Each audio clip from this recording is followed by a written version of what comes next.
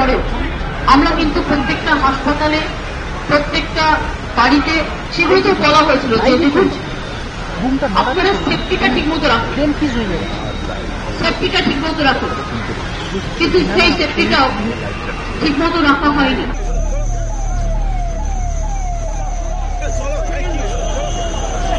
আমার সব পুড়ে ছাই হয়ে যাচ্ছে, আমার সব পুড়ে ছাই হয়ে গেছে।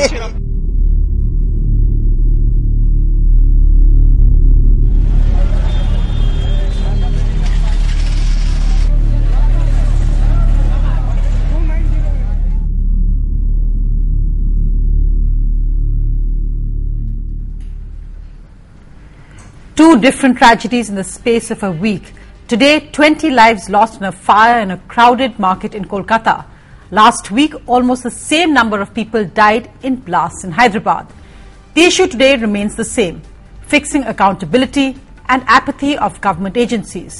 It's not only about the number of people who died today, but also the lives destroyed of those left behind. And Kolkata this evening, a fire has broken out at another crowded market, but this time in Delhi, in Delhi's popular Sadar Bazaar. There's no news of any casualty yet, but just look at those pictures again. A fire blazing, 20 fire tenders have been rushed here. Again, it's a very crowded market complex. It will be increasingly difficult for fire tenders to actually get in and do the job. It will be interesting to see how many fire safety regulations have been violated here as well. That's going to be our special focus at 9 o'clock tonight. But let's just look at what the other big stories are this evening. Also on the show tonight, the countdown to this year's general budget, the UPA's last budget before elections. So the twin challenges for Mr. Chidambaram of keeping votes in mind, plus the big worry of avoiding downgrading of India's ratings by keeping the fiscal deficit in place. The economic survey table today said the worst is over and has an ambitious estimate of GDP growth at 6.1 to 6.7%. The big question, will the budget tomorrow be an austere one or a populist one? First, let's look at the main headlines tonight. The government announces a joint parliamentary committee to look into corruption charges in the VVIP chopper deal. Most of the opposition says it won't take part. A heated exchange between Defence Minister A. K. Antony and Arun Jaitley. Mr. Antony says, I thought of resigning but will not run away. The name and the identity of the bribe taker has to be revealed. It is only an investigation, interrogation, arrest, letterogatory through a coercive criminal process which can find out the name of the bribe taker. You can put us on another diversion and say, ask members of parliament to find out the name of a bribe taker. At least my suspicion will be further strengthened that you don't want to know the name of the bribe taker. I was also a lawyer, but I stopped this 45 years ago. There is one flaw in your argument. Government of India is not doing it. To respect your sentiments, we are accepting JPC also. Varun Gandhi is acquitted by an Uttar Pradesh court on charges of making a hate speech in his last election campaign. This after not one of 52 witnesses implicated him. Varun Gandhi says the verdict proves his commitment to a strong and united India.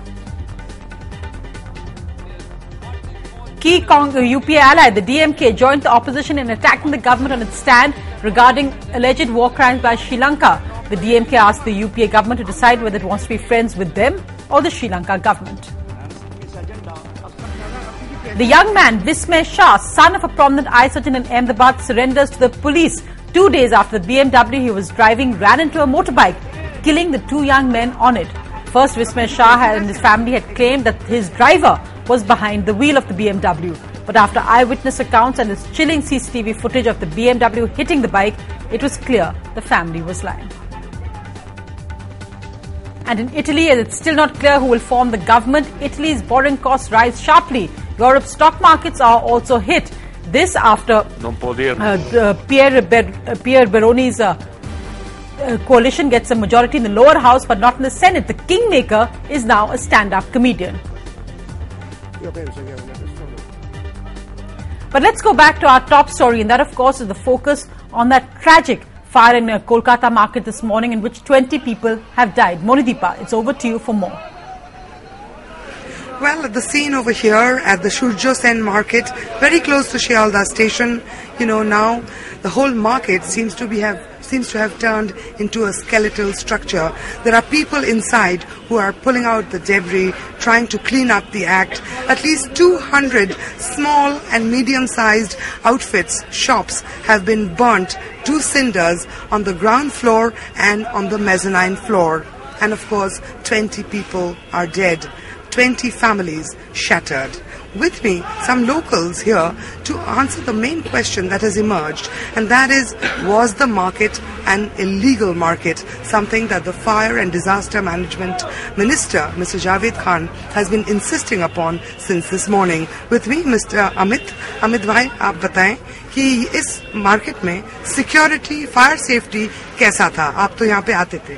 ना security जो हम लोग जानते हैं, जो यहाँ पर जो मार्केट था आए, मानिकतला मार्केट, लैंसडाउन मार्केट और इंटली मार्केट, वो तो ज्यादा इलाका के लिए, लेकिन सुरजो स्ट्रीट का मार्केट ओनली खूब छोटा एरिया में, इसलिए हम लोग सोचते हैं कि इतना फायर ये नहीं लग सकता.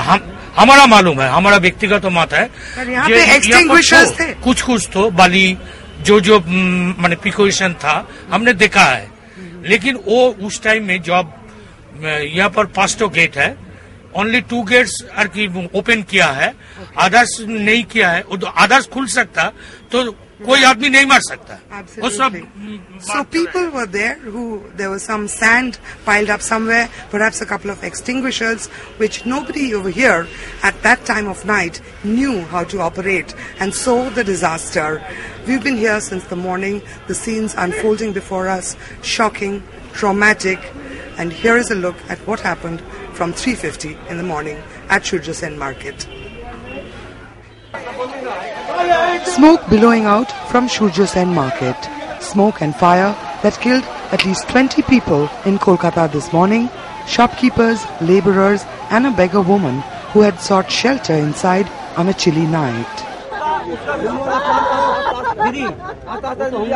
Among those dead, Gopal Pal, whose wife fell unconscious when she heard the news.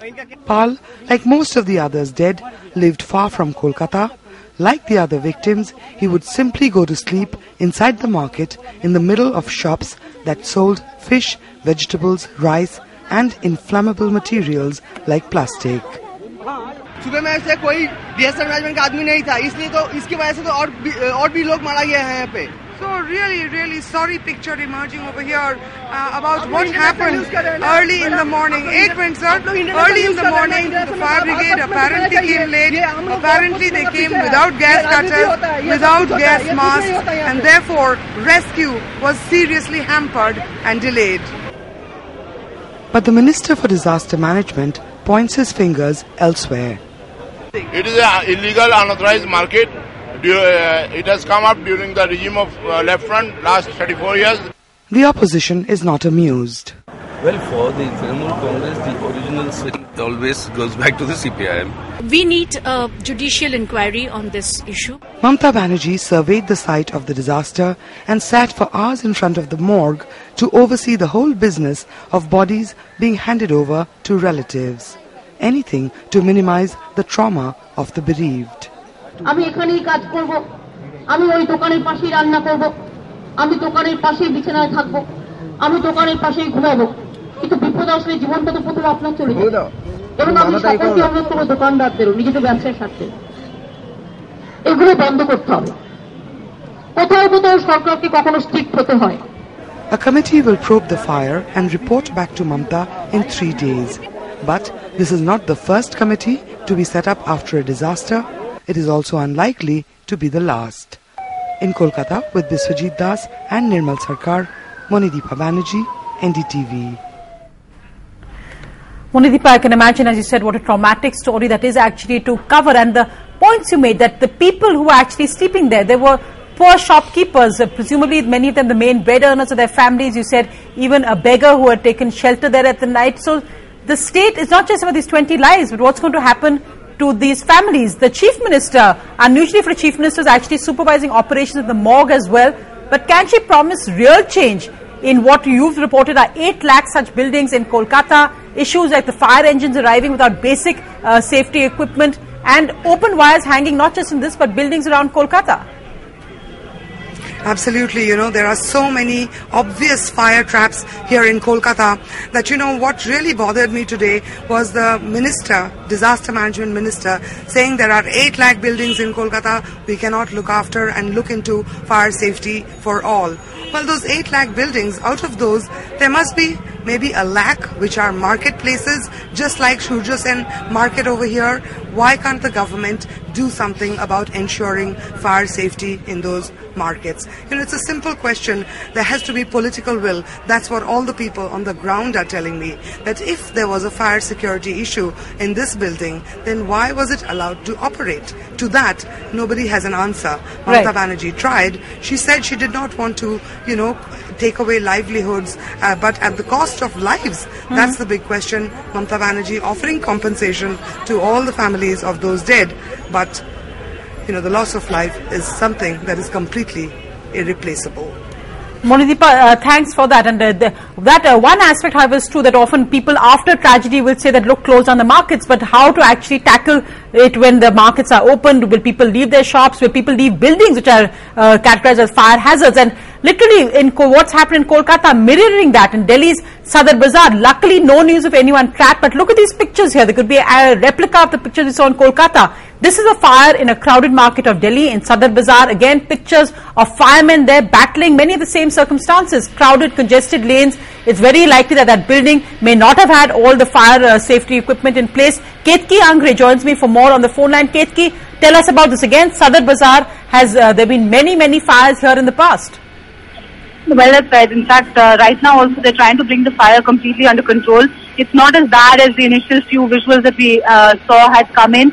Right now what they're trying to do effectively is that fortunately they're saying there's no one else who's trapped inside. I also spoke to the head of the Gandhi Market Association. He said that around 7:20 they saw a few sparks flying, which is why a lot of them just ran out of their shops. Now this is an area which is completely congested. Also a number of shops in this small lane called Matkewali Gali. It has a variety and a mixture of shops, as it were. Not all of them are plastic, but it's a mix of plastic, hosiery. So there's a very different and mixed setup of shops here, which is also the reason why they're not really sure how many people, in fact, were in at that time. But at the moment, they're saying that they're trying to bring things under control. The firefighting department, of course, many are saying came here in time. The police also came in here in time. That, of course, was a big help. And that's one of the reasons they're saying right now that they hopefully will try and bring the fire under control, even as they're hoping no one else is trapped inside. Sonia? Right, Ketki, thanks for that important update there, that no one so far we know is trapped inside and that the fire is being brought under control, but it could have been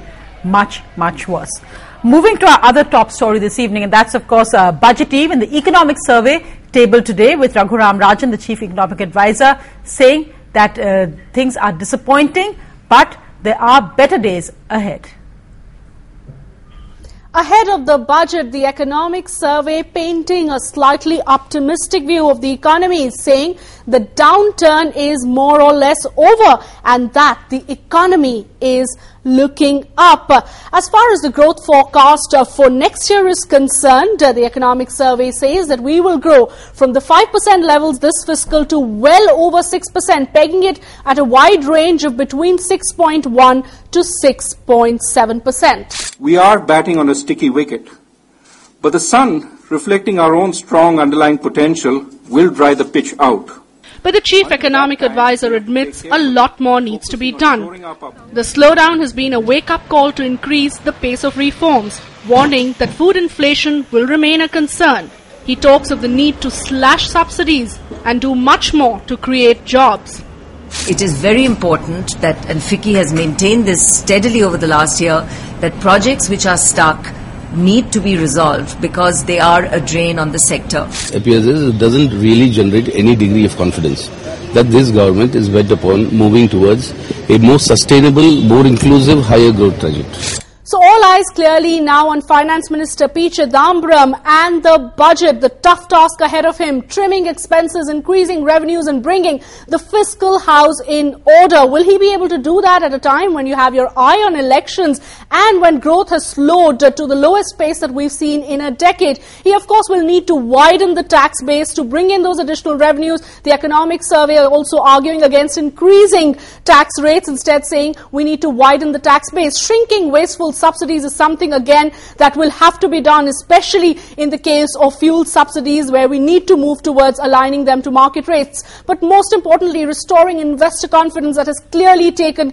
a huge beating in the last few months. So we'll have to watch out for what the finance minister finally does. Will he take care of the needs of voters or those of investors? That's something we need to watch out for. Well, and to try to crystal ball gaze on the eve of that budget and the reaction to the economic survey, joining me tonight is N.K. Singh, former Revenue Secretary and with the Janata Dal United now. I'm also joined by Naina Lal Kidwai, President of FICCI, Kiran Mazumdar-Shaw, Chairperson of Biocon Limited, and Professor Jayati Ghosh of the Jawaharlal Nehru University. Mr. N.K. Singh, so we've heard the Chief Economic Advisor say India is in a difficult but not impossible situation. He admits that we're on a sticky wicket, but he says the sun can dry the pitch. Optimistic there on the eve of a union budget, which is being looked at really as whether Chidonomics will work versus welfare economics. Well, I think that I agree with the Chief Economic Advisor's analysis. I think that the hand of Raghuram Rajan is pretty evident in this economic survey in Chapter 1 and Chapter 2. And I think that he recognizes quite candidly that India is in a difficult spot, but he also mentions the initiatives which are underway. So to some extent, it lowers the threshold of expectations which we should expect from tomorrow's budget, because in the backdrop of all these uncertainties, a global slowdown, a difficult domestic situation, I think that one should have not really euphoric expectations, but I think Chidambaram will deliver on what he has promised to deliver, a responsible budget, a budget which I think will further initiate the process of economic revival. And I think the contours and outline of that is pretty evident in Chapter 1 and Chapter 2 of the economic survey, which outlines both the macroeconomic strategy and in terms of the policy prognosis which lies ahead of us. Naina Lal Kidwai, you said that you agree with the economic advisor and you said there are green shoots on the horizon. So cautiously optimistic there. You say they can be seen, but they could be seen, but let's see what actually happens tomorrow. What are your expectations of this budget? Because so far what's interesting politically is that Mr. Chidambaram seems to have the full backing of the Prime Minister, despite facing some opposition from ministers who say, look, don't cut budgets on issues of like defence, on welfare spending, etc. Do you think Mr. Chidambaram is the one man who has the guts to push this through in a way? I think, Sonia, the good thing is that the containment of the fisc was in fact high on the agenda almost 3 to 4 months ago. Measures taken there have yielded results in that you saw the way the stock markets rallied when the first moves happened on removing of the oil subsidy. So directionally, it's already through a process of trial demonstrated that that is the right way, and that is what has caused the return of optimism. It's a little bit of reform here and there on FDI and so on, but the real big movers are the attempt by the government to rein in the fisc and to begin to also look at inflation with a view to bringing interest rates down. I think what I take heart from the economic survey is that growth is central in that survey. The talk of return of economic and manufacturing growth, jobs, tells me that whether it's the service sector or the manufacturing sector, there are no risks going to be taken with anything that tampers the growth sentiment.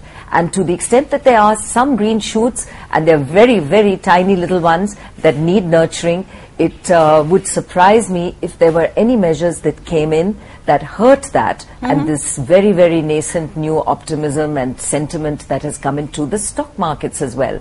We need buoyant stock markets for the disinvestment calendar this year, and the government has a large disinvestment calendar.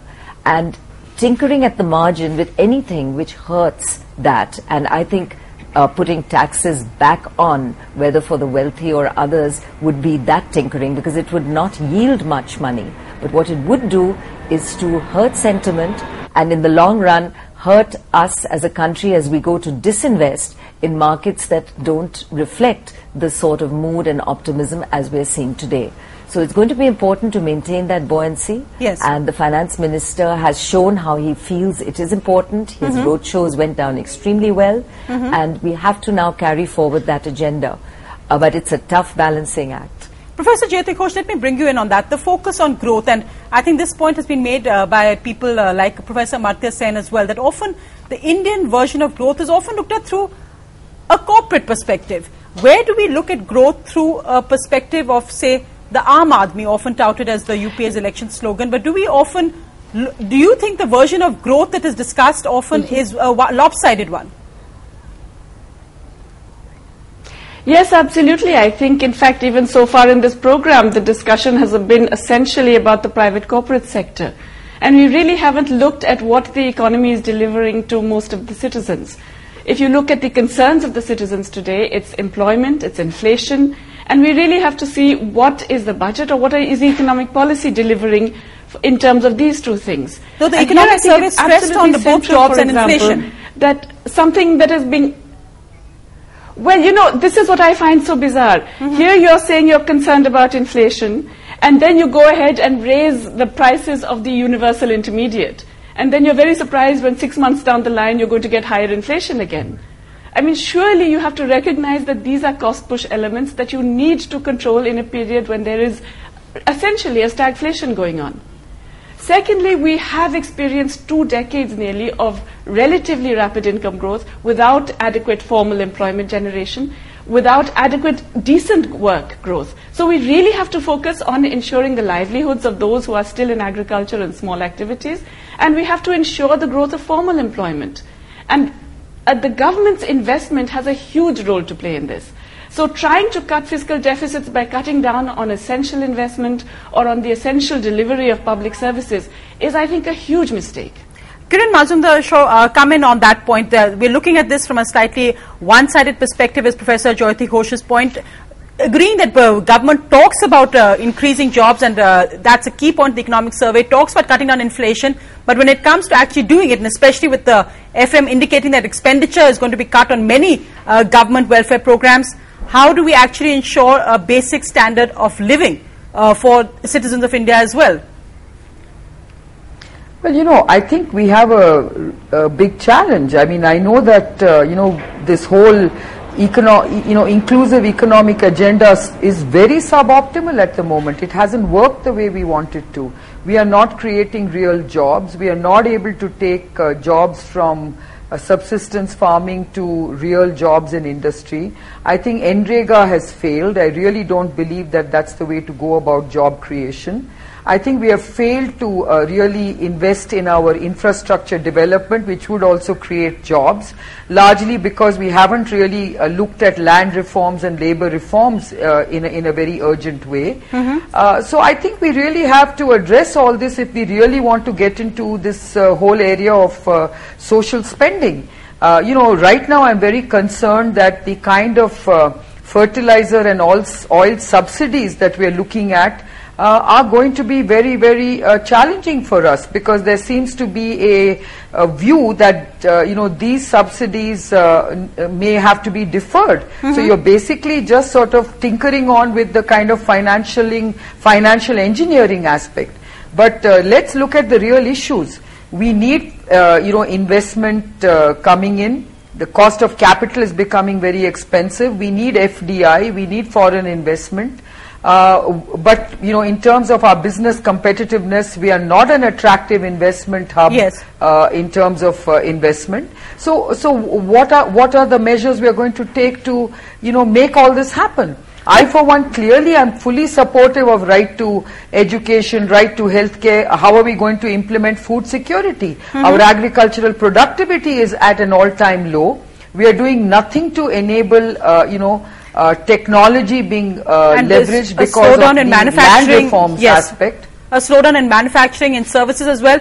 Mr. N.K. Singh, come in here as with your political hat as well. Given the vision or the expectations from Mr. Chidambaram, given the fact that this is a budget which the UPA's last budget before elections probably, how far can the FM actually go? Montek Singh Ahluwalia said on a program with Pranoy a short while ago that the government is committed to actually eliminating fuel subsidy in the next 18 months, and he indicated that that money could perhaps be used in other subsidies like food or in the UPA's ambitious right to food bill. How far can this government actually go? Is this going to be a budget for votes or a budget for growth? I think it will have to be both. Can it be both? Because I think that to some extent this balancing act is where I think the skills of any finance minister, particularly the skills of Mr. Chidambaram, will be tested. But let me make one or two points very clear. First, I think, Sonia, there is no getting away from the fact that I agree with Jayati that growth in itself is inadequate to guarantee better life quality to an average Indian, particularly in terms of rural India. Yet, whereas growth may not be sufficient, but it is certainly a necessary condition for being able to carry forward any agenda which will improve life quality. Second, I think let's get to the basic.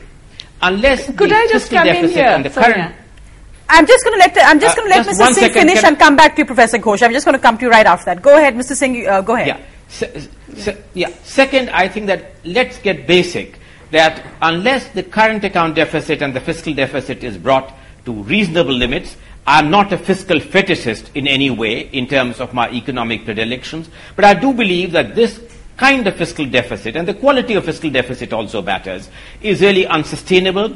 India is in the imminent danger of being going to a junk status, downgraded by credit rating agencies, which will make the enticing of foreign investment even more difficult. And I think that therefore the agenda, which the contours of which are evident in the economic survey, and action has already begun. I mean, Mr. Montek Singh Ahluwalia's articulation on the fuel subsidy is one example in terms of not only cutting down on levels of subsidy, but better targeting of subsidies as the Aadhaar begins to gather greater momentum. And I think that as we begin to redeem a commitment which the former finance minister, who is now the current president, Mr. Pranab Mukherjee, had made of capping subsidy at 2%, unless that is realized, that is something. But I agree that job creation, that's the third point, is necessary, and that really requires getting us away from a delusionary mindset that the growth of services sector would be adequate.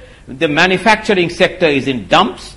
We need to do something more credible than merely announce a manufacturing policy. The number of manufacturing hubs which you have promised have yet to come up. We need to change the entire regulatory environment in terms of the manufacturing sector, and these manufacturing hubs based on vocational training and skill inculcation to take off. So it's a difficult agenda, but it's a doable agenda, and I share the cautious optimism of some of the other panelists here. Professor Ghosh, to just bring you in there to also to react to what some of Mr. N.K. Singh said, but just that point on the whole growth linkage to poverty, because one thing also stressed in the economic survey is that how in the last 2 decades that the poverty, they said both in the number of poor people in absolute figures and according to the Tendulkar Committee, that poverty has actually fallen in India. So there is a linkage with the high growth rate of previous decades and with the fall of poverty. Is that something you don't agree with?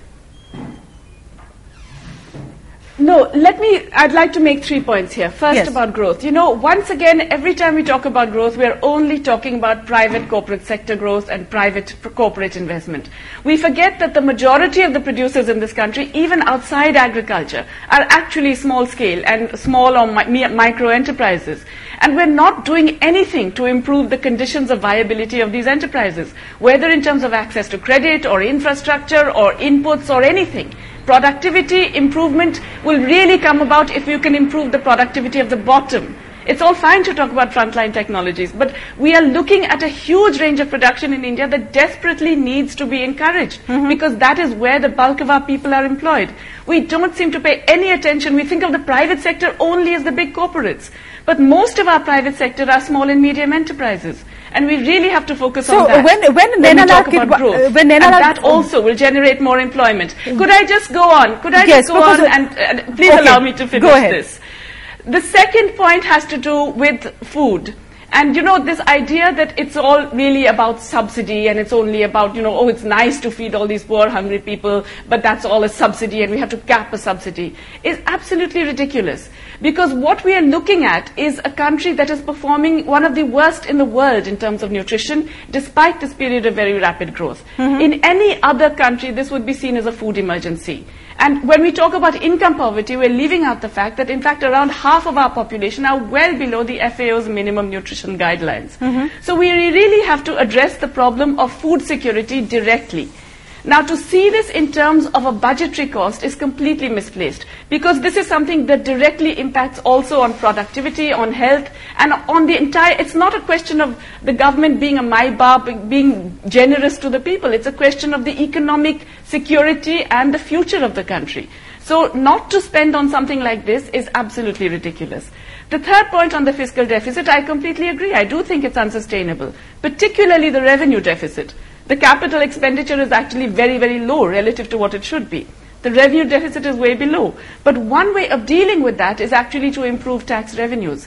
And one very critical feature of this is that we're not giving adequate attention to a better mobilization of tax revenues even with existing rates. So you don't... The Kelkar committee said reduce the rates and get rid of exemptions. We didn't. We reduced the rates. We kept most of these exemptions, including corporate exemptions. So one proposal which apparently has been junked now of actually well below the nominal rate. One proposal which is apparently being junked now, according to sources, of a tax on the super rich, like France did, or even perhaps of an estate, an inheritance tax in a sense. Do you think that these are taxes that are essential? We've got many people writing in saying, why not? Why not tax the super rich more rather than overburdening the poor? These are absolutely essential. We must tax the super rich. We must have a capital gains tax. Every sensible country in the world has them. These are absolutely, wealth tax, inheritance tax, these are such obvious things to do. You can't have some of the richest people in the world subsisting in a country with such abysmal indicators of human development. It makes absolutely no sense. There's no justification. Naina Lal Kidwai, if you could come in on that point, because there is within the political establishment and even within the party establishment, the Congress and the government, two views really on this. Go ahead and respond to what Professor Ghosh said. Well, I think what's critical for us to look at is, and Professor Ghosh is right, we have to make sure that people at the bottom of the pyramid are catered to in every way. And the big failure in our system is not what we set aside to help and aid those that need this, whether it's food or indeed power or fuel, or, there's a shortage of everything in terms of the way we deliver it. And it is execution and delivery of that. And I'm glad that there is focus now, whether it's the cash transfer schemes through Aadhaar or whatever, to make sure that the money which is set aside gets to where it has to go. And that to us is the critical challenge. But I think there's an interesting solution that is going to present itself. As you know, the new companies bill is going to require companies to spend up to 2% of their profits in CSR. And what this in a way is saying is, look, we at government have not been able to do what needs to happen. And we have to therefore make sure that corporates are profitable. If our corporates remain profitable at a good level, the 2% spend will be effective because corporates will use the money well and will engage with their supply chain. So to Jayati's point on, let's make sure that the SME sectors, etc., all of which are private sector, get engaged in the supply chains of these companies. There also the solution that the public sector companies, which have a fair amount of cash but they have not spent, is used to do effective investment, and they too, of course, are part of this whole CSR spend. So I think what we will get is better execution all around. Government itself doing what it should have done ages ago, in that it has a more effective mechanism, hopefully through Aadhaar and the bank transfer schemes, but also by engaging the private sector in some of these deliveries. The tax issue, the point that Jayati Ghosh made, that there does seem to be this growing disparity between the rich and poor in India, and why not support taxing the super rich as was considered earlier? I think in theory, it sounds okay. The problem is that when we've gone to have the inheritance tax in the past, we collected nothing. And my worry is that by tinkering at the margin, because that's what it will be, it looks good, it plays to the gallery, it's populist, and you know, so you can't dispute that it should be there. But in bringing in taxes, do we spoil the mood that the stock markets are reflecting, which are very important for us as we go on to a program of disinvestment for the country? And the disinvestment is when the crown jewels are sold in small blocks into the stock market. And so we want stock markets to be buoyant, to be high. Yeah. We do not want to do any tinkering at the margin, which will collect very little revenue. And what it will destroy in potential stock market sentiment will actually hurt us far more. No, but let me just say, because of course we know disinvestment targets also were much below target last year. 60% of direct taxes is already coming from the top income bracket. So it's not at the margin. So you're saying actually tax that more, but let me just what I'm talking about at the margin is when you increase the rate, how much are you going to increase in order to collect something that makes a difference to the revenues of the country.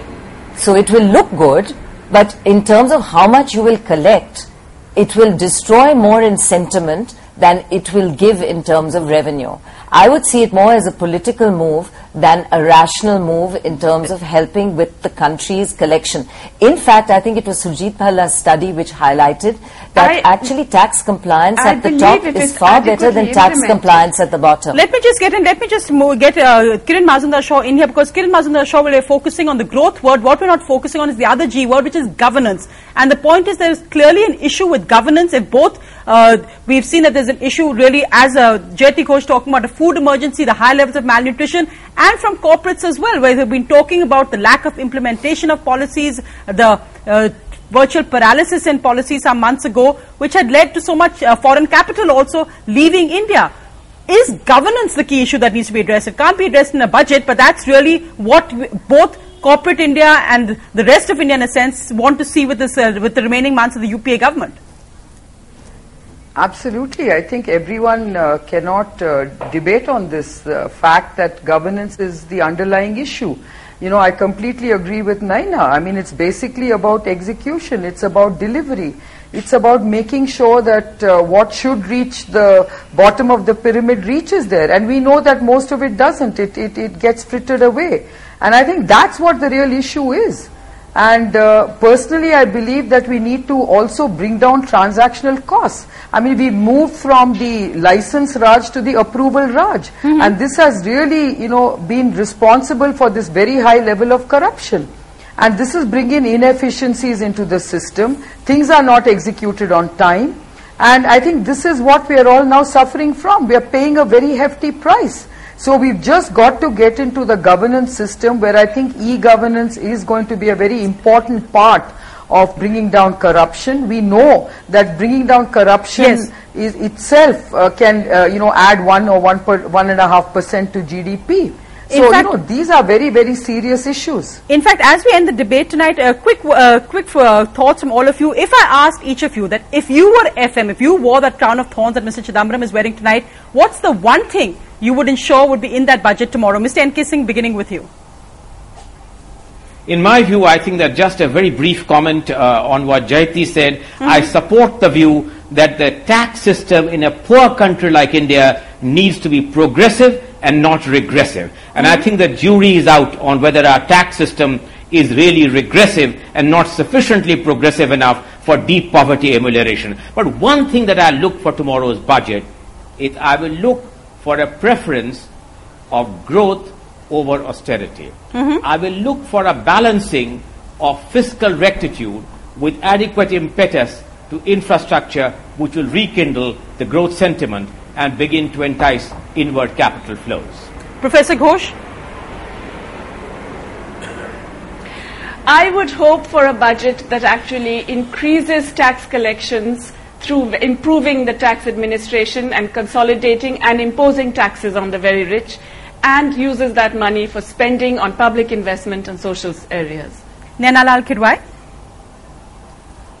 Growth and growth, because unless government's revenues go up, and they only go up through good, strong corporate performance, because that becomes a big revenue generator for government. We're not going to have any money to spend on any of the programs that we have discussed on your show today. Kiran Mazumdar, final words with you tonight. Well, absolutely. I think I would like to see a budget that is really focused on growth, and I really would like to see a lot of attention paid to a deregulation of a lot of these sectors, because I think over-regulation is also slowing down growth. Right. Thank you all very much for joining me tonight. Let's see what happens less than 24 hours from now. Thank you very much. Mr. Chidambaram has a tough job ahead, but I think Chidanomics may just win. He's got the full backing of the Prime Minister. Thank you very much for joining me. Thank you.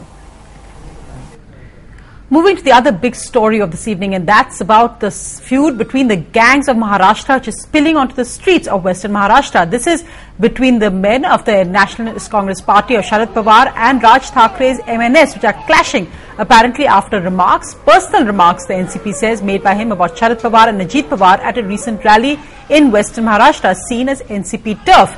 Then NCP workers pelted Raj Thakrae's car, and after that, the situation has gone out of control in many parts of the state. उन्होंने हमारे नेता राज साहब ठाकरे जी की गाड़ी रोकने का प्रयास किया है। ये भूल चुके हैं कि इनको भी महाराष्ट्र में घूमना है। इनके घर तो सारे लोगों के मुंबई में ही हैं। Unabashed intimidation with open threats of violence. Raj Thakrae's MNS and Sharad Pawar's NCP clashing across major cities in the state. This after NCP workers, angry with Raj for his speech in Solapur against Sharad and Ajit Pawar, pelted stones, attacking his car in Ahmednagar. They want some publicity to be started. That's why they thrown stone on their own convoy. And they want publicity. Never NCP worker do this things like this. Mr. Nawab Malik, who is a spokesperson for NCP, has lost his mental balance. NCP is having home department with them. If they feel that there is something in the speech of either our leaders or Raj Sahab, if something is there, let them take legal actions. Why they are coming on the roads? It all began 2 days ago at a rally in Solapur where Raj tore into the Pawars.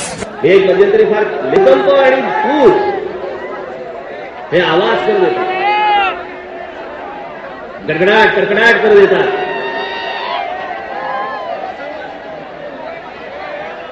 पण दुष्काळ हा चोर पावलाने येतो तो हळूहळू येतो आणि तो येतो तो येणार असतो हे तुम्हाला अगोदर कळतं हे जर तुम्हाला अगोदर कळलं होतं हे सगळे मंत्री सांगतायत की सिंचनावरती आतापर्यंत 70,000 कोटी रुपये खर्च केले 70,000 कोटीच्या वरती त्याचं काय झालं माहिती नाही पुढे काही कशाही पद्धतीनं जर वेगळ्या पद्धतीनं नौटंकी करण्याचा प्रयत्न केला तर त्याला जशास तसं उत्तर देण्याची धमक आणि ताकद हे निश्चितपणे राष्ट्रवादी काँग्रेस पार्टीमध्ये आहे. So why did Raj target the NCP's top leaders and why now? Because Western Maharashtra is the NCP's bastion, a region the MNS is hoping to create political space for itself before the 2014 elections. Raj may have rejected Uddhav's offer for an alliance, but the Shiv Sena president chose to back his cousin. राष्ट्रवादीमध्ये जर का हिम्मत असेल आणि त्यांना दगड घेण्याची जर का खुमखुमी असेल तर त्यांनी सत्ता सोडावी आणि हातात दगड घ्यावा मग त्यांचे महाराष्ट्रात काय हालत होते ते पाहावं. Political parties behaving more like gangs of Maharashtra, openly threatening, indulging in violence, and the NCP, which holds the Home Department, is confused as to how they should respond, scared they could lose out to Raj Thakre in their own bastion, where people are already angry with the government as they are reeling under what's said to be the worst drought since independence. With Imtiaz Jalil and Minoni Bhatt, Tejas Mehta for NDTV. A story we'll be tracking, but some international news. A teenage girl in the Maldives has been ordered to receive 100 lashes after she confessed to having had premarital sex. The girl was already traumatized because this was found out after it was found that the stepfather had raped her for years and she'd actually fallen pregnant as well. The sentence has triggered widespread condemnation. The 15-year-old girl has also been ordered to spend 8 months under house arrest. During questioning by the police, the teenager said she was repeatedly raped by her stepfather. In fact, she gave birth to the stepfather's baby, which he allegedly killed and buried outside their house. The teenager's stepfather faces up to 25 years in jail if he is convicted of rape and murder of the little baby. But the main issue now, which is becoming a huge international issue, is the sentence of 100 lashes to this 15-year-old teenager. We'll take a quick break now. Lots more news after that, including the Pope's final audience as he now becomes Pope Emeritus.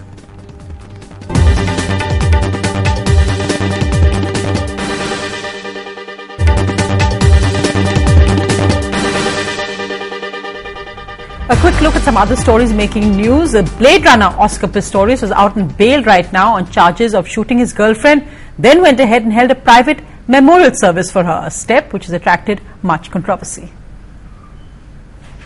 Oscar Pistorius held a private memorial service for his late girlfriend, Riva Steenkamp, who was shot dead at his home in what he claims was an accident. The service took place at the home of Pistorius' uncle Arnold, where the South African Blade Runner has been staying since he was released on bail, awaiting trial. What's more, the 26-year-old track star has also been ordered to hand over his passports, turn in any guns he owns, and keep away from his home where the crime took place. And finally, it's goodbye to Pope Benedict, who took his final audience this evening at St. Peter's Square at the Vatican. He admitted in his address that he faced choppy waters during his 8 years at the helm of the Roman Catholic Church. Amongst the other things he gives up will be the traditional red shoes worn by the Pope. We leave you with these pictures. Thanks for watching. Goodbye.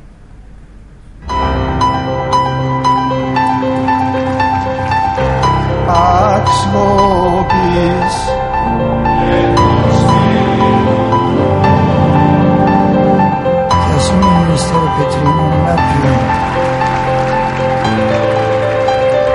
dedication